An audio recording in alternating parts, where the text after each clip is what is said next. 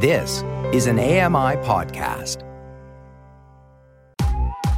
I'm Kelly McDonald. I'm Ramya Amadin, and this is Kelly and Ramya.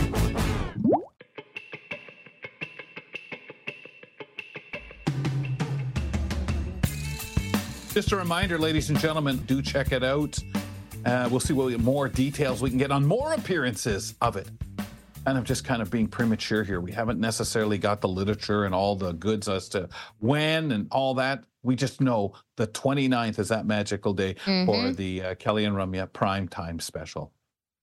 We welcome you back to Hour 2. Ramya's at the studio in Toronto. Kelly McDonald here at the home studio, London, Ontario. Monday, Tuesdays, and Wednesdays, we get an opportunity to visit with our community reporters. They bring so much stuff to us to talk about. It's just crazy, folks. And today, Kim Kilpatrick will not disappoint. She's got all sorts of stuff from the Ottawa region. Welcome back, Kim. Hello. You're in prime time now. That's very that's very posh.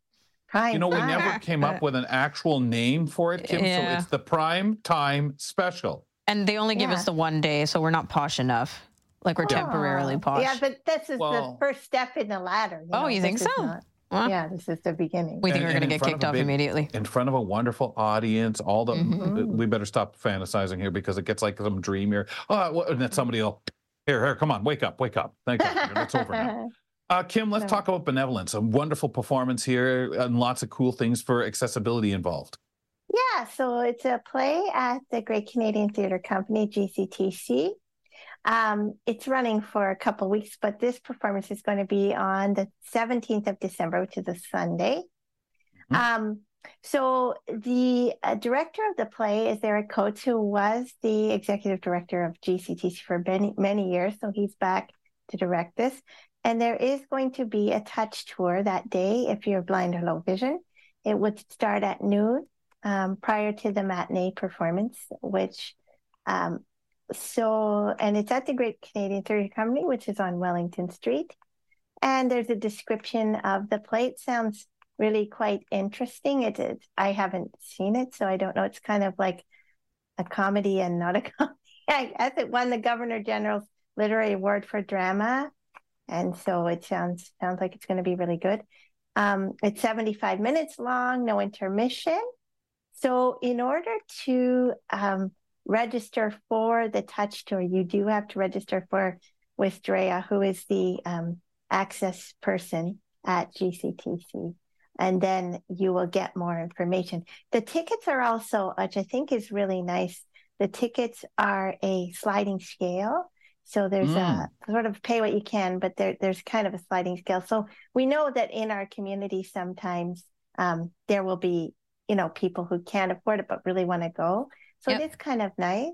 They're going to meet everybody at the entrance to the building.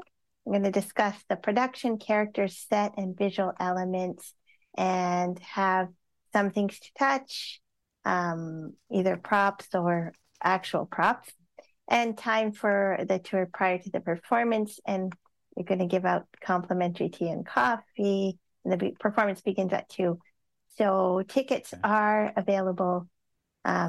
Pick your price, $15, $25, or $35. So you have to book your tickets for this with Drea, who's the access coordinator manager. Excellent. And we have that information for her on the blog. Drea, DREA @gctc.ca, or by phone at 613-236-5192, extension 235, and I will be there. Not that you have to go because I'm going to be there, but I'll be happy to. I'm excited to go, so I'll be there. And I'm sure there are people listening that would love to meet you. Kim, quickly tell me, Touch Tours, is this, when you see this, one of those things that even makes it more, hey, I think I've got to go to that? Do you find it or the notes more useful when it comes to things, or all of it? Because I know some people might say a touch tour, they may get a little overwhelmed, or trying to read all that stuff, memorize the pre-show notes might be too much. What do you find for you as an artist? I like all of it, but I'm a bit of a nerd that way. You know what I mean? Like I kind of read the notes and the touch tour, and I listen to like any description and, live describe. But I know what you mean. I do find sometimes with touch tours, they'll get excited, and like, I'm not saying this would happen here, but they'll get excited. They go, here, touch a phone. And it's like, okay, I sort of know, unless it's a really old fashioned phone, like I know what a phone is like, but they're sort of showing you everything on the stage. But often I'll say, just show me the things that are unique. Like, I don't need to see a couch unless there's something special about the couch. Like if the couch has hidden I kind of like knowing the set. I was going to say, I feel that's almost more, because then I get the idea more that, okay, he's moving over where that phone is. But I think that's the actor, right? That's me almost wanting to know they're blocking. That's what it is. I like that. Yeah. I like that too, but they don't have to hand me like everything that's normal. No. But I like to hear people walk around the set, or if they let you walk on the set. Now, often due to rules, like you're not allowed on there. But I've seen a workaround, which is like a diorama, right? People will create little models And I've of the been set. on stage. Like there are times where they'll say no problem. Like just sometimes it's afterwards, I guess. Especially post-show, right? Because it doesn't matter if you mess with any of the props. Yeah, exactly. But they're pretty in control of the props even beforehand. But the ones they're okay with, maybe the stuff that comes from behind onto the set. So interesting, great. I just curious. It's fair though, Kim, that you said that you're a nerd about it, and that's why you read all the notes and the access guides and whatever else is handed to you beforehand. And I always think about that like as a discrepancy for any of us who are like, I don't do any of this. I just walk into the play. Hopefully, I get there for pre-show notes on time. Yeah, on time, number one. But for the pre-show kind of AD notes. What happens then, right? For some of us who may have read and some others of us who haven't. But it's great that everything is available. But I guess I wouldn't not go to a play if I decided to show up at the last minute. Like I'll go and take my chances. It's not like I have to have this. But would you be better off if you did? And that's kind of the question that organizers are asking now, right? Or accessibility. And it depends on the play a bit. Like a really verbal play, maybe not, right? Exactly. But an opera, maybe yes. Let's talk about Christmas at Billings Estate Museum and a Christmas tea. Yeah, so unfortunately, the tea is totally sold out because I looked at it because some people wanted to. So sorry about that, but I guess it's so Billings Estate Museum is one of Ottawa's local museums, and I don't know. I wasn't reporting on here when I used to do this, but we used to do storytelling there all the time around Halloween, and there'd be like these walking tours, and there'd be stories there in different parts of the estate, sometimes inside, some outside. So it's a very old house. A lot of colorful characters. The Billings family lived there for many years, very colorful characters. And there's like a gatehouse, and there's a big lawn, like yard with a cemetery there. And it's right in the city, but it's very, it feels really old when you go there. Like, it kind of feels like you're not in the city, sort of. It's an older house with a lot of interesting things there. It's not totally wheelchair accessible. The first floor is of the house and the gatehouse, but there's a second floor and there's an attic. And I was telling stories in the attic one time up there about World War I. And my guide dog refused to go up. She hated it up there. And apparently there were some things, there were some people that said there were ghosts and spirits and things, but she hated it up there. But you can get there by transit. It's a bit trickier unless you know the way, because it's kind of up a side street and stuff. So I would probably maybe suggest a cab or a rideshare or a para if you get that. So December 2nd to 23, and it's a regular admission. And they have a lot of activities, holiday type activities there. So there's period appropriate festive decor. So they lived in the house, like 150, 200 years ago, but they lived in it for quite a long time. Oldest wood frame house. And they even have an ice house there, like an old one. Wow. So it's quite cool. And it's very cold in there. I've gone in there. I actually told stories in there once. That was not fun because it was cold. And there's artifacts there's artifacts of, the time. There's a coloring station for kids and help place some pieces in the community puzzle. So that sounds kind of interesting. or craft an ornament from natural materials. So it just sounds like a lot of fun, and it's not far out of the city. So you can get there if you're blind, low vision, you can, or other disabilities, you can get there.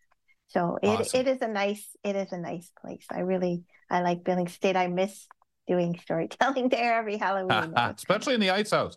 Kim, we got 2 minutes. Can we talk about Byward Market? Yeah, so it just occurred to me that the Byward Market has a lot of things for Christmas. There are historic carriage rides with horses in the carriage. I did that once, partly because a friend of mine gave it to me as a gift. And it was fun because you go through that area and you can actually hear, like, it's nice and slow, right? So you can hear people talking going by. You can hear all kinds of stuff. Oh, nice. It's like, it's so nice. And so they have, they sell Christmas trees there in the kind of the square. So there's like Christmas trees, and you can smell them. Like, even if you're not going to go buy them, you smell the Christmas trees and the wreaths and all of these things. And like, so it's kind of a nice, I really like being there at this time of, it's nice in the summer because there's all the fruits and vegetables, but this time of year too is really nice because there's sometimes carols, and the horses, will have the bells on and all of this kind of thing. And, you smell the trees and the piney smell. And I don't know, I just thought I would mention it because it's a lot. I love the idea of the Christmas carols and the tree smelling. They'd arrest me and say, "Sir, what are you doing? Getting high off those trees? Come along with us." I love that smell. I just love it. It's one of my favorites. And it's close to the canal. And it feels like Christmas. Yes. Yeah. So if the canal ever opens this year, it did not open last year. That was the first season it ever opened.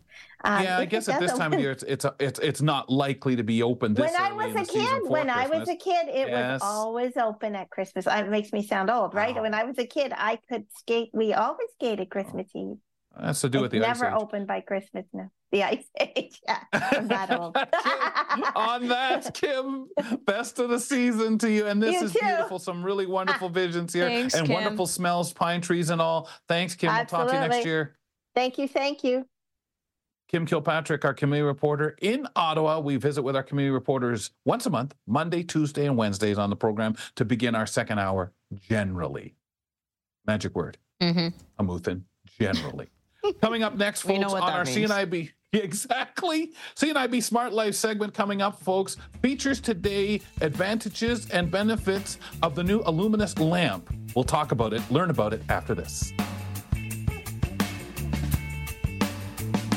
Don't go away. There's more great conversation with Kelly and Ramya right around the corner. Hi, I'm Ramya Amuthan. Join me weekly for AMI Audiobook Review, the podcast that explores new titles, introduces us to famous narrators, and updates what's hot at the Center for Equitable Library Access. Download episodes of AMI Audiobook Review from your favorite podcast provider.